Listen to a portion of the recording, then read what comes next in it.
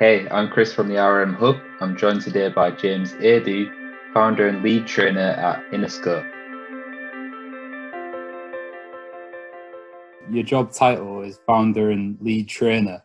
But to me, founder and lead trainer, or to a young person, founder and lead trainer is, I don't actually know what that is. So if you could just tell us what it actually means. So as the founder and lead trainer of Interscope, the founder element would mean that I started it. I had the privilege of starting Interscope in one sense. It was kind of like my brainchild in a sense. So I guess that's the founder element. But the lead trainer element, that means that I've got the responsibility of delivering training, but training trainers basically. So everyone that comes on the team, I'm responsible for inducting them and training them so that they get to a point where they can deliver our programs and our keynotes independently. Yeah. That sounds pretty cool. What sort of made you found such a thing? I would definitely say that there's like a variety of key components that contributed to the Interscope coming into being, so to speak. So one of them was when I used to work in a pupil referral unit, and I realized that there were students walking through the doors with better maths than me. However, their ability to navigate relationships with their peers and with staff teams is where they struggled. And like for me, academically, I struggled as a student in primary school, didn't do too well. For most of secondary school, I didn't do too well, but I managed to turn it around in year 10.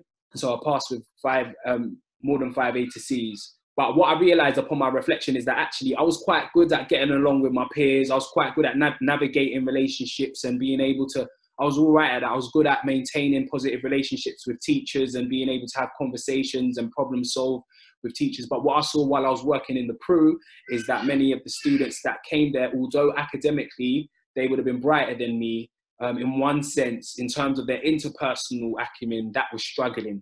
So that's one thing that made me think, wow, like, you know what, at one point I would love to do something that meets that need. So actually later on in that PRU, I was asked by an educational consultant to put together a course. For some reason, we decided to call it ACSI, which stood up for Advanced Communication and Social Interaction. And I really enjoyed doing that, even though it was a bit of a mouthful. I really enjoyed doing that. And so that was one of the key components. Working in the PRU was a big thing for me. Growing up on the estate where I grew up as well was massive, because that gave me a massive insight into the reality of social pressure and how that can have an impact on outcomes for young people. You know, I had the privilege of being like a detached youth worker on the estate where I grew up. And what was interesting is like, it actually used to hurt in one sense, but when we're doing detached youth work, around the time that we were doing it, there was like just so many young people out and about. Like sometimes when I go back to my mum's area, it's like a different world now because they've all grown up and they've all moved off and it can look quite quiet. But the time when I was living there was so many young people, so many different groups as well. It was really cool. It was a great time to be a youth worker. And actually what was interesting is that there'll be times where we'll make contact with like a new group.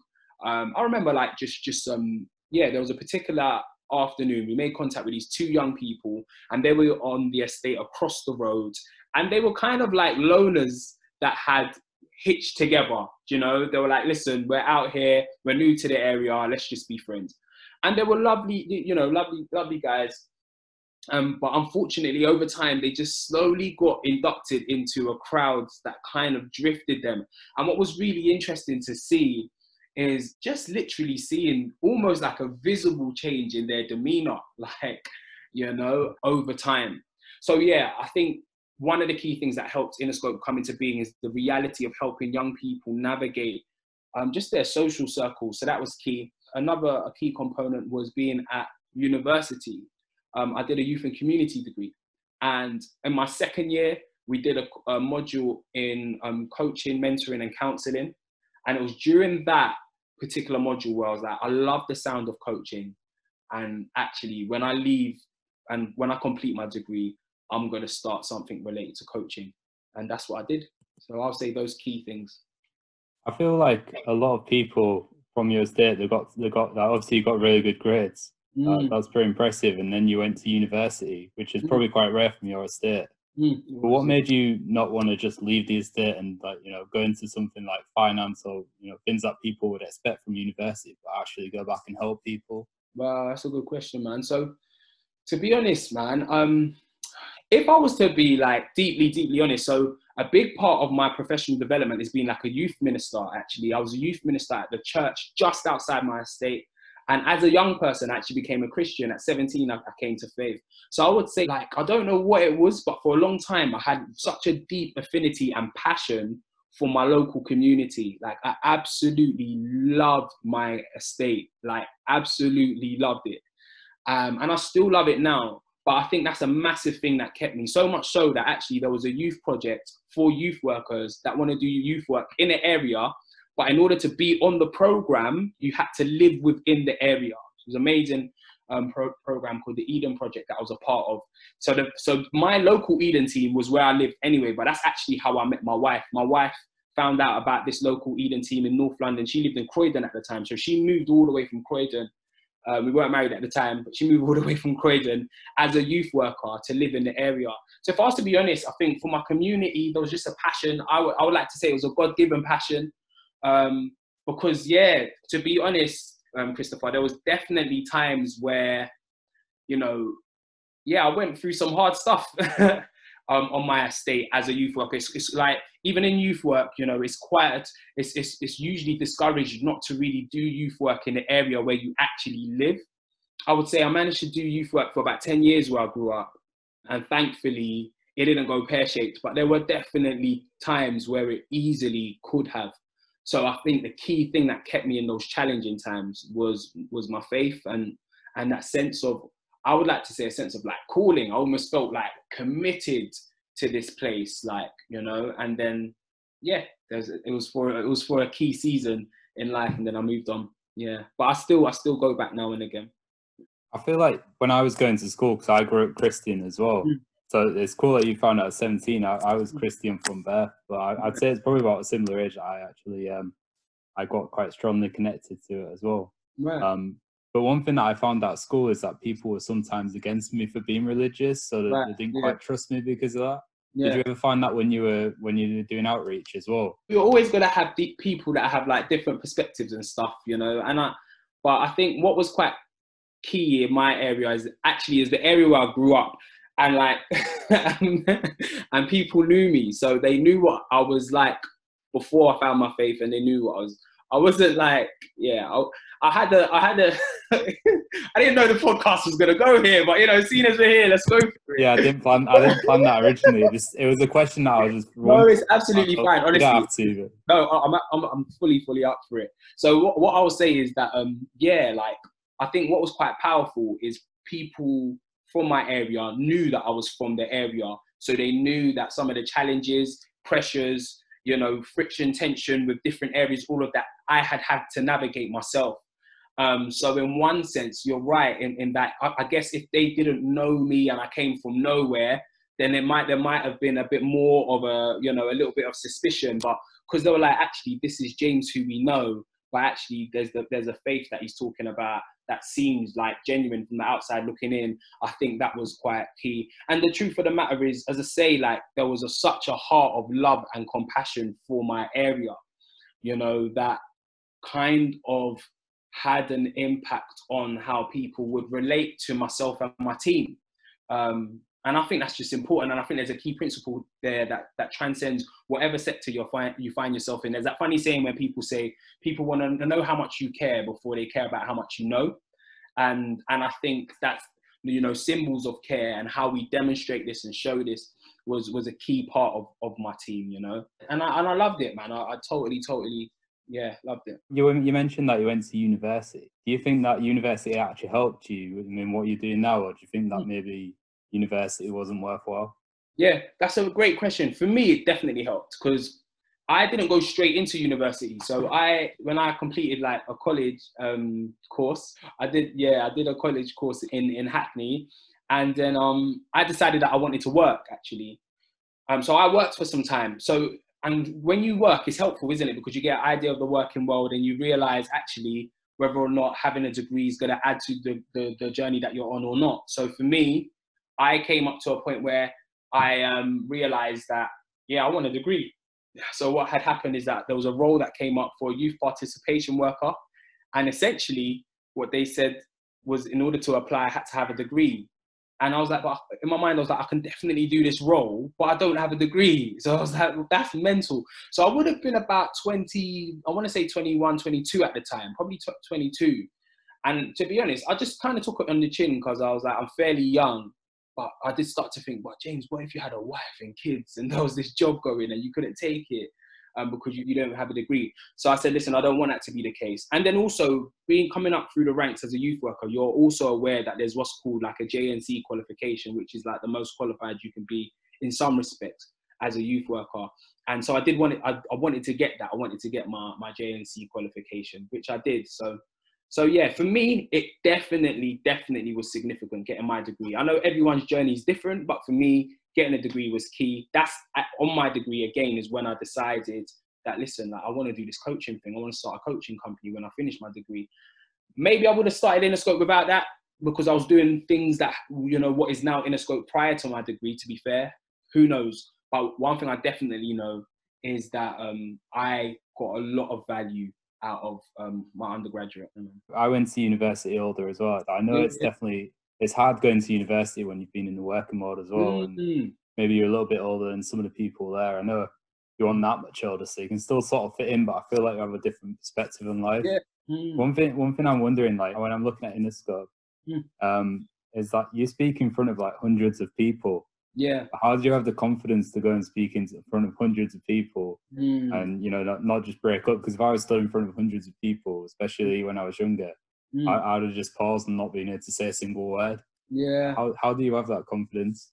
It's a good question, man. So for me, like, there was just significant experiences that I had growing up that really helped. One of them was when I used to go to a youth club myself, and then my youth worker just put my name down for a talent show that was taking place. So when I was younger, I was like an aspiring MC. Like everybody wanted to be the next Dizzee Rascal, you know, and I was like the first in line, you know. So I had my lyrics and all of that good jazz there. But essentially, he just put my name down and was like, James, you're gonna do it. You know, I've seen you spit your lyrics. You're gonna do it. And so I rose to it. So I did the show, and I was petrified. And literally, for most of my performance, I was looking at the ground. And I was like literally shaking inside. But after I did it, I was like, you know what? That was actually quite cool. And what was interesting is almost like what it did for me internally was massive. And there was a massive contrast to what it looked like visibly. Like visibly, you would have just seen a guy on the stage who looked scared out of his socks with his face to the ground. But actually, what happened for me internally was actually this sense of, wow, like I've got something to offer. So that was one of, and I would have been about 16 at that time, I think. Yeah, about 16. So that moment actually contributed to what I do now. I know that a lot of the confidence that I am able to exhibit in a public setting is I can pinpoint to that moment being a key one. So when we work with young people, man, we really encourage them to, you know, to welcome opportunities when they feel like it's outside of their comfort zone, because actually you might just discover something there that can play a key role to where it is that you're going. So that's a massive key thing. But another key thing is like investing in what you do. So for me, I'm of the persuasion that if I think that what I have to offer is genuinely valuable, then actually that's what is to take precedent, as opposed to it being about me. If I know that when I'm coaching students or when I'm speaking to them, what I'm going to share with them is of genuine value, then that's what it's about. Ultimately, if it's about me serving young people, then that should be at the forefront of my mind. And having that mindset in mind helps me to think a bit less about me and my nerves. That's not to say I don't get nervy, I do. And I think that's a good thing. But those are key things that help with the confidence. Like when I was really young, being put in that situation where I had to stand outside my comfort zone, and then remembering that it's not all about me. I remember that being an MC in stage and everyone trying that. My brother used to spit like the worst rhymes, and I used to try, but I gave up quite soon. Oh. But, yeah, I used to skateboard as well, so I felt. Oh, is it? Well, I was a little bit better at that side. So right. Oh, fair enough. Yeah. Found your lane. yeah. But yeah, I feel like, you know, you obviously was quite known around your community, and there's a lot of kids that I knew growing up who were like the man on the block, and everyone knew who they were, and sort of they were a bit of a role model even at a young age. How do you feel that young people like that can start helping their communities already? Do you think there's a way that they can do that? Excellent question, man. I think a practical, like what was massive for me was volunteering. I used to volunteer quite a lot. So there was an amazing initiative called Arsenal in the Community. So coaches from like you know, Arsenal youth provisions sort of thing would come onto the estate and do football sessions, and I used to go along and volunteer. Then there was like a local youth club. I just got involved. Like I just found myself in environments where I could serve, you know. And what I learned along the way is that actually, if you genuinely want to effectively serve people, then what naturally follows is that you kind of want to skill yourself up so you can be of better service to others. And so I just found myself having a hunger to develop my skills and my experience so that I can go on to improve and enhance the quality of service that I was giving others. So volunteering was a key thing for me, actually. So I would say any young person that, you know, you've got a positive influence in your community, volunteer, you know. Another key thing is I'll say it's always good to try and work out what your strengths are. You know, that's something I gained an appreciation for as I got older. But sometimes it's just through kind of getting stuck in that you work them out, to be fair. Obviously, where you're from in Islington is quite a rough area from what you know I've seen on the news and that type of thing. And a lot of the young people we work with are from rough areas and diverse backgrounds and things. But why do you think it is that there's more people in top jobs that are, you know, from privileged backgrounds rather than people from diverse backgrounds? That is a whole podcast in and of itself. It's a great question. And I think there's a multi-tiered way as to how we can approach that. But how would I kind of try and bite-size it? So I think there's a reality. So one thing that I get the privilege to speak to staff teams about and to leaders in education about is what I like to call experiences and examples. For some young people, they don't have access to particular experiences or examples that inherently broaden their quote-unquote horizons. As there's a deficit in that regard, sometimes, unfortunately, for some young people, they do have access to negative experiences and negative examples. You know, so, you know, I remember like in my studies, I was really fascinated by a criminological theory called, it's called the strain theory. And it's just this whole idea that this theorist called Agnew, who basically said that essentially delinquency comes about when young people don't have exposure to positive role models, but they do have exposure to negative ones. It's quite straightforward. And I think that plays a part to this question, actually, and to the great work that you're doing, to be fair, Christopher. So definitely keep that going, man. I'm loving the sound of your work. And that's why it's so important, actually, because at least when young people are aware of the things that you're doing and organizations like yours, at least there's a choice. At least it gives us, but for some young people, there's almost a sense of, well, let's just get on with such and such. Even though I know it ain't good for me, actually, I can see a short-term win here, and I'm happy to. So I think to answer that question more directly, what I'm saying essentially is that for some young people from some backgrounds, they don't have exposure to these opportunities. It's not that the opportunities ain't there, they're just not exposed. So what do we do then? Actually, there is a reality in which, you know, you can take responsibility and go out there and expose yourself. There is that. And, you know, with Interscope, we're big on responsibility, to be fair. But then quite equally, there's a responsibility on the part of the practitioners and professionals around them to create these opportunities for them. So I think those two key things are key. And then I do think in some instances, actually, you might just find, you know, there is statistical evidence that suggests that for some young people from particular backgrounds, based on their last name, that can have an impact on whether or not they're getting a call back for an interview. You know, if they've got a last name that sounds hard to pronounce and it's clearly not an Anglo last name, then it just might have an impact on just some of their life experiences. And there is that reality of almost like, you know, whether it's known or not, or whether it's unconscious bias or just conscious bias, that does play out in the workforce, I do think.